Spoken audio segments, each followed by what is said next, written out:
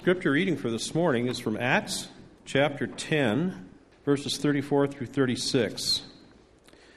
Then Peter opened his mouth and said, "In truth, I perceive that God shows no partiality, but in every nation, whoever fears him and works righteousness is accepted by him. The word which God sent to the children of Israel, preaching peace through Jesus Christ, he is Lord of all." We've been talking about, let me get out my title here, The Authority of Scripture and the Demands of Moral Agency. Last week I spent some time making fun of that title, so I won't this week. I just can't come up with anything better. What we're basically talking about is how we understand the Scriptures to relate to our lives in light of the fact that discipleship sometimes demands that we make moral assessments or choices, that we act as thinking agents in areas sometimes that aren't covered in Scripture, or sometimes take an ethic in Scripture and move beyond it, or would seem to. How do we engage that part of the demand of life and our minds against the desire and the sort of teaching that we've all had that Scripture is authoritative and sacred in such a way that we dare not buck it, but that instead we keep to it rather rigidly? So that's the essence in a nutshell. 2 weeks ago, we set the stage. We talked about the text itself and some of our more traditional Bible study-oriented type understandings of how the text fits into our lives. And some of the scriptures we dealt with were 1 Timothy 4, devote yourself to the reading of Scripture. Do not neglect your gift which was given you through a prophetic message. Romans 15, everything written that was written in the past was written to teach us so that through endurance and the encouragement of Scriptures we might have hope. 2 Timothy 3, all Scripture is God-breathed and useful for teaching, rebuking, correcting, and training in righteousness. And many other texts we took time to look at. So we laid a foundation, I trust we all understand, is profound respect for, appreciation for the Scriptures and the role that they play in our lives. I was very careful, I think at that time, to emphasize how it's impossible to work deeply into something or through something or even past something without digging into the thing itself first. So the fundamental prerequisite for us in this act of discipleship, moving toward moral agency, is knowing the Scriptures and knowing them well. Jesus knew them very, very well, and it enabled him to speak with authority when he went to the point of exercising moral agency. We'll see some of that today. Very, very clear, very powerful. He knew his Scriptures, and we must too. So that's the foundation. So in other words, I haven't set the stage to throw out anything. I've simply said we must know and understand these things we hold sacred and dear and precious and true. Last week, we went a slightly different direction. I'm really surprised and grateful that you're all here. I made several serious blunders in telling a story off the top of my head. First of all, we talked about Numbers 30, verse 2, how it says, if you make an oath before the Lord, you must fulfill all of the terms of the oath. In other words, do as you say in the oath. And then I went to Judges 11 and told the story of Jephthah, only instead of the Ammonites, I said the Moabites, and instead of 60 days to mourn her virginity, I said 30 days, and so I thank you for coming and for continuing to trust me to break the bread here. I will try to get those details straight next time. Anyway, Jephthah, just to recap last week, is this guy who is the product of a Jewish father and a prostitute mother. He lives in a scrappy, outcast part of town. He is a misfit and a tough one at that. And Israel gets in trouble.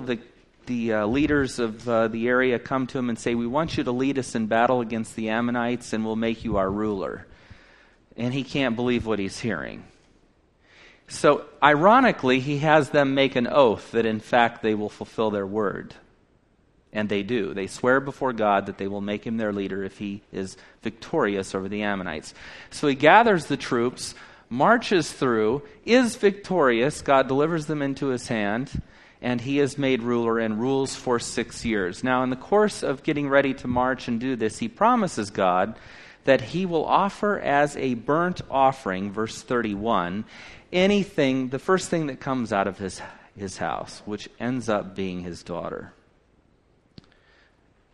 Now, his joy at victory becomes agony, and he gives her what she requests, 2 months to mourn her virginity. Now, that's a simplicity. You get kind of a picture there with that word in English, but really what we're talking about is mourning the fact that she doesn't go on as his only child, to marry, to produce heirs, to have sons, to continue a line, to live the life that she has to the fullest. She's a young woman is the emphasis there. And this is the end of her road. And she faces it gracefully and bravely. I want to thank you. I'm not going to name names, but several of you have responded to the last couple of sermons. At the end of the first, I made the statement that the Bible didn't proscribe slavery. And some of you wrote me a text that said, well, I think this text works, and it was love your neighbor as yourself. And so you're addressing some of these things. And while I would say that text is not a specific proscription, it taken in its larger context would certainly apply.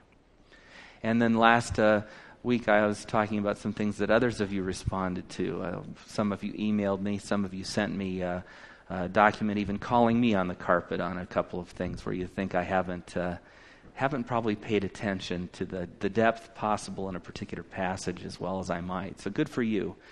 I thank you for that. Now today, I want you to turn to Matthew 5. Matthew 5 is the beginning of the Sermon on the Mount, the Beatitudes and so forth. And Jesus is going to go through a series of correctives. Now there are two ways to view these correctives. The first, and I think most of us would probably want to sit here because it's the most comfortable. The first corrective is that he's not changing anything in the law at all. He's already confirmed that the law is valid and must be fulfilled. So in order to keep that notion consistent, we would say he's not changing the law at all. He's simply deepening and broadening a read of the law. And that's a very viable sort of way to look at this passage. Another way to look at it is it's a corrective of a grander scale. Not only is he deepening, widening the interpretation of the passage, but he's actually commanding us to go in a new direction based on the way the Old Testament texts, which would have been his Bible, read at the time. So let's take a minute and look at some of these. Matthew 5:22. I'm actually, believe it or not, going to use the King James today. In 5:20, well, I'm actually going to go back and forth. 5:21 is where I want to start because that's the you have heard it said part. And here's what it says. You have heard it said, do not commit murder. Anyone who murders will be subject to judgment. Verse 22, but I say to you, whoever is angry with his brother without a cause shall be in danger of the judgment, and whoever says to his brother, Raka, or fool, will be in danger of the council. But whoever shall say, thou fool, shall be in danger of hellfire. Okay, familiar with that passage? And there's an expansion there. But in 5:21, the reference is to Exodus 20:13, the commandment itself. This is one of the 10. Thou shalt not commit murder. And Jesus says, you've heard it said, thou shalt not commit murder, but I want to expand that for you. When you hate your brother or are angry without cause, you commit violence. You commit murder of sorts. So this one would be a clear expansion, not a change. He's not taking away the command to commit murder. He's simply expanding our understanding of how we might read that and see that. In 5:27, Jesus says, you have heard heard that it was said, 'Do not commit adultery.'" Again, one of the 10 commandments, Exodus 20 and Deuteronomy. "But I tell you that anyone who looks at a woman lustfully has already committed adultery with her in his heart." And then he goes on to expand that. So he takes the commandment and shifts our read of it again. But then when we get to Matthew 5:31, it goes a little differently.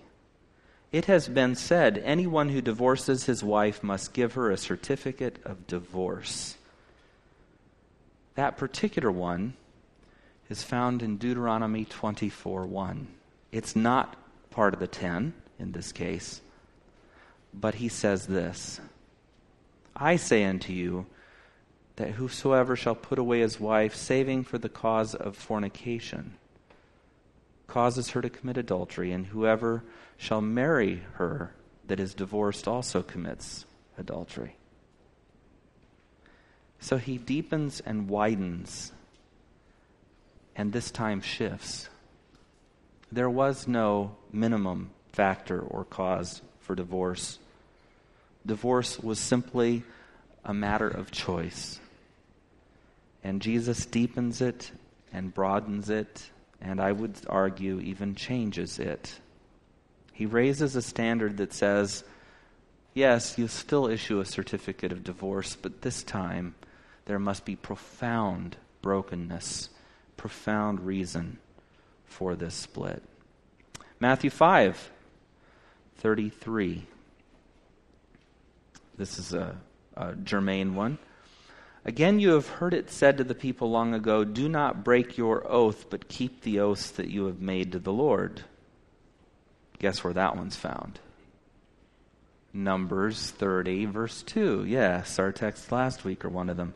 "But I tell you, do not swear at all, either by heaven, for it is God's throne, or by earth, for it is footstool, or by Jerusalem, for it is the city of the great king.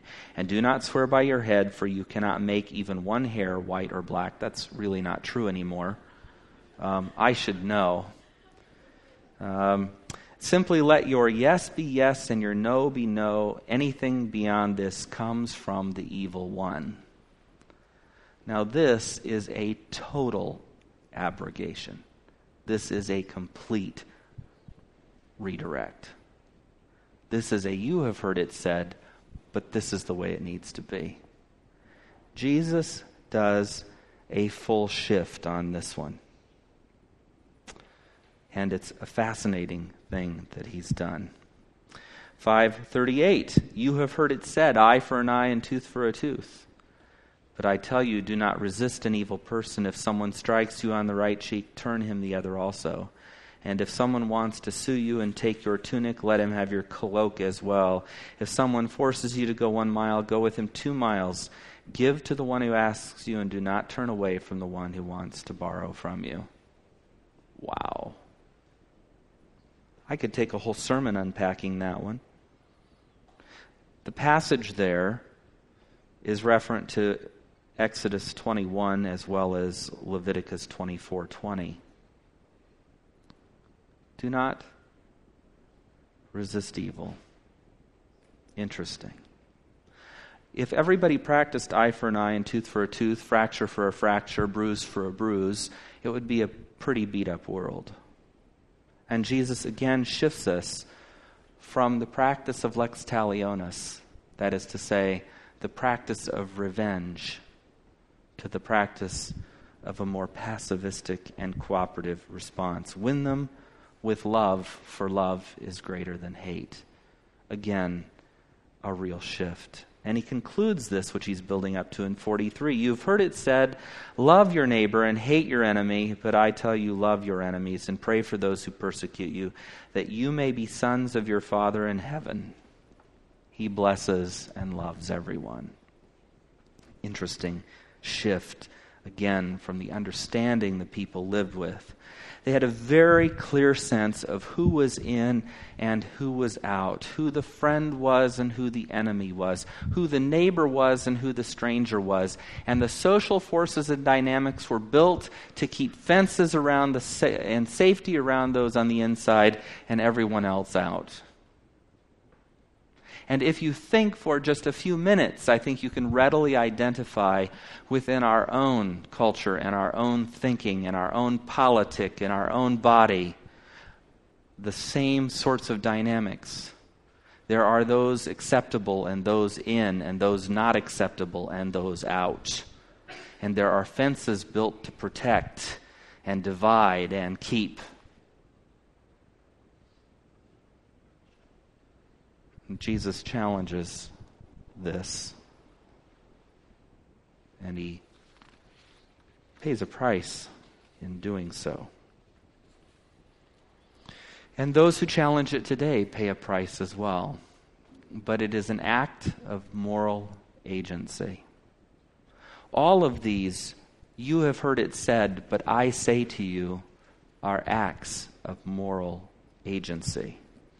How is it that we're to be like Jesus? Not just obedient, not just suffering servants, not just those who have a sense of good news, not just those who are inheritors of the old boundaries and keepers of them, but those who, like Jesus, know the truth in such a way that it sets not only them free, but everyone free around them. Because that is the gospel. It's the gospel of good news that brings freedom to each of us. From this passage, we can conclude a lot of things. We can see that moral agency exists in Christ's life. We can see that he wasn't afraid to practice it. We can see that he's able to move through these scriptures and either expand them to their deepest meaning, or in some cases, point to the limitations and give a redirect based in a different kind of kingdom and a new kind of love. Turn with me to Acts 10.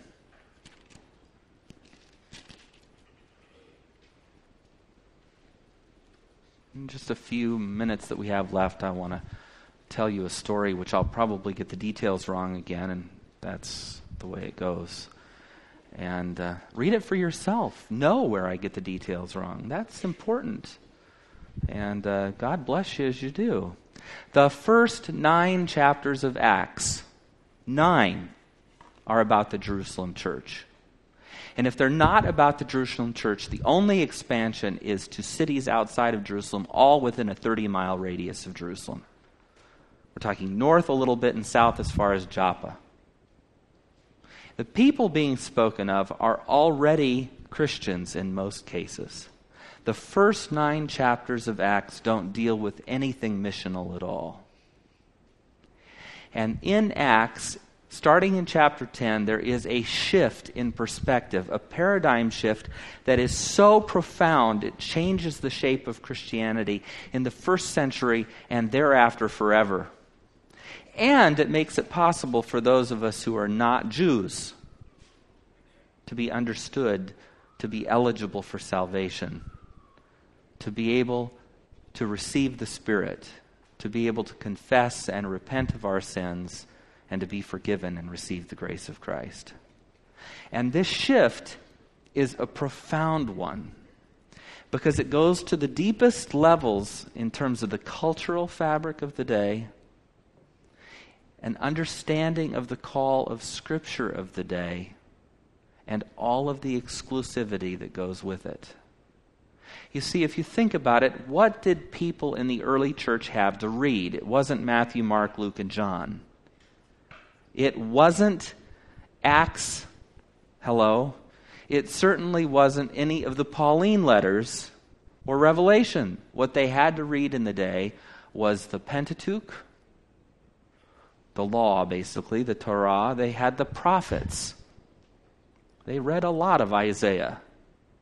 They had the minor prophets. What little we've gathered from archaeology and Qumran and so forth, there are texts that they used that we don't use, some of them. And there are texts that they used that we're very familiar with.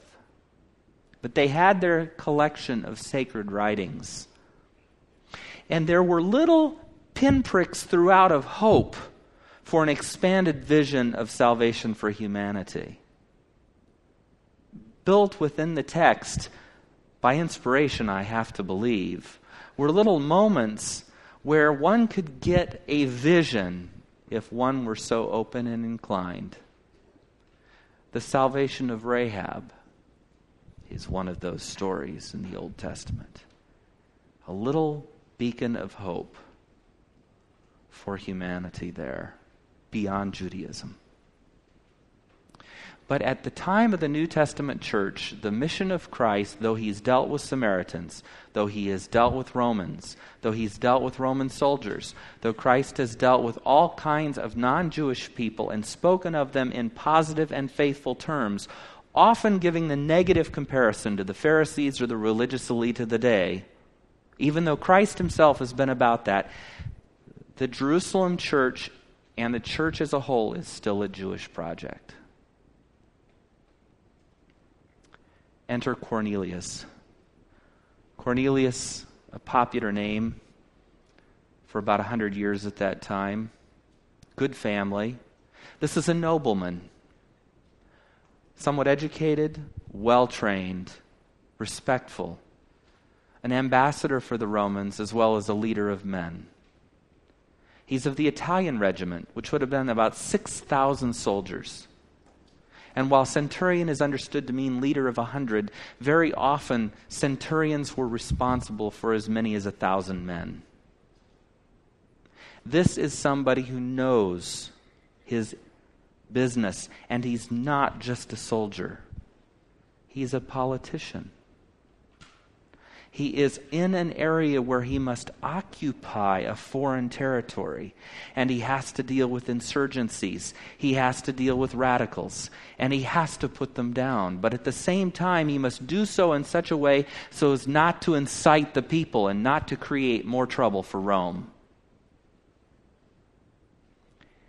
He is a respectful pluralist, which means that being aware of the Roman pantheon of gods and the expectations of pagan religion, he also familiarizes himself with Jewish religion, and when in Palestine, does as the Jews do. He prays at the time the Jewish people pray. He does not speak of a plurality of gods, but gives homage to the one true God. He and his family appear to have been influenced and shaped by their new surroundings. He is a God-fearing man, as it's described, but he is an uncircumcised Italian Cretan, if you will. Somebody who has no place in God's plan of salvation. Somebody who certainly has no place at a Jewish table. He's an occupier. He's a threat. He's an outsider. And an angel of the Lord comes to him. And his reaction is similar to that of many who've seen angels. He's initially speechless and a bit terrified. And he says, what do you want, Lord? The message is given to Cornelius. Send for Peter the apostle. He's staying at the house of Simon the tanner in Joppa by the sea.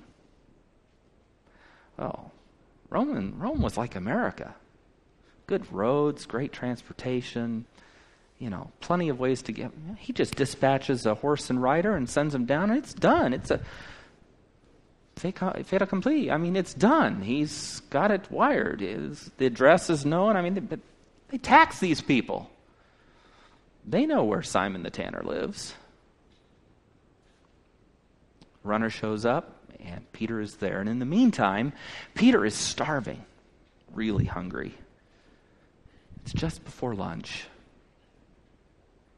Have you ever been really hungry just before lunch? Are you feeling that way now?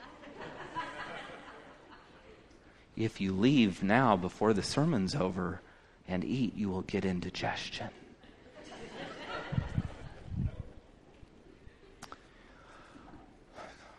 I don't know.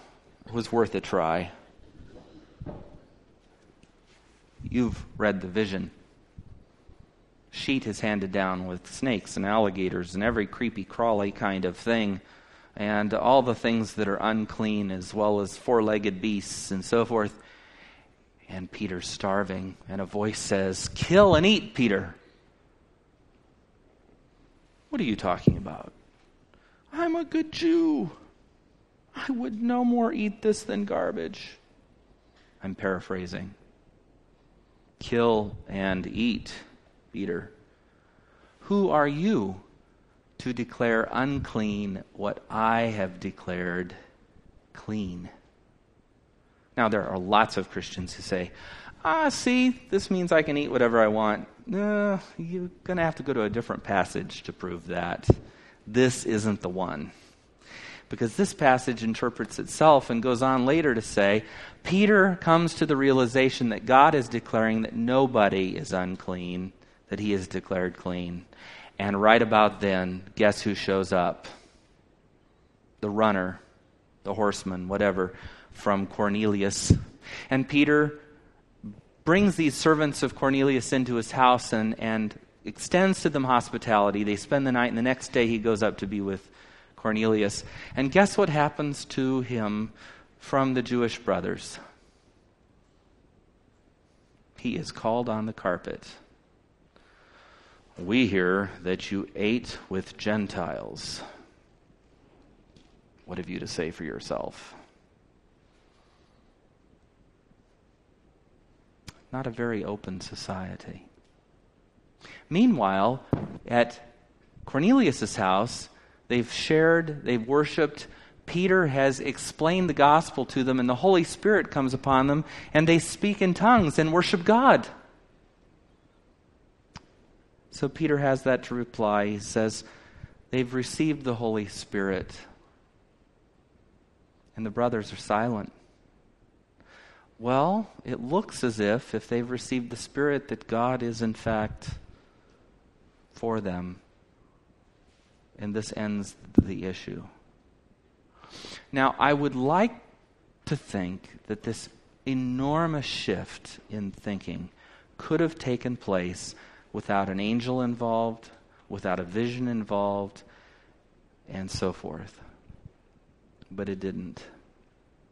This enormous shift in thinking was helped by these extraordinary factors.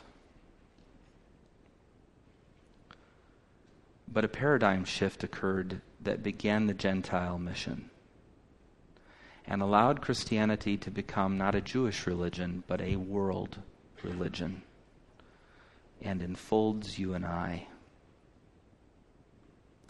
And I would like to suggest this morning as my parting shot that there are paradigm shifts yet to be made in Christendom. And it will not, hopefully, require an angel visit and a vision and a declaration of the General Conference. It will, I hope, be because men and women, boys and girls everywhere know the Scriptures and have developed a sense of the Holy Spirit's presence and lead in such a way that the current limitations and boundaries we hold so dear get pushed, and the circle of God's saving love is drawn ever wider and more inclusively in this broken, damaged, divided, hateful, and warring world.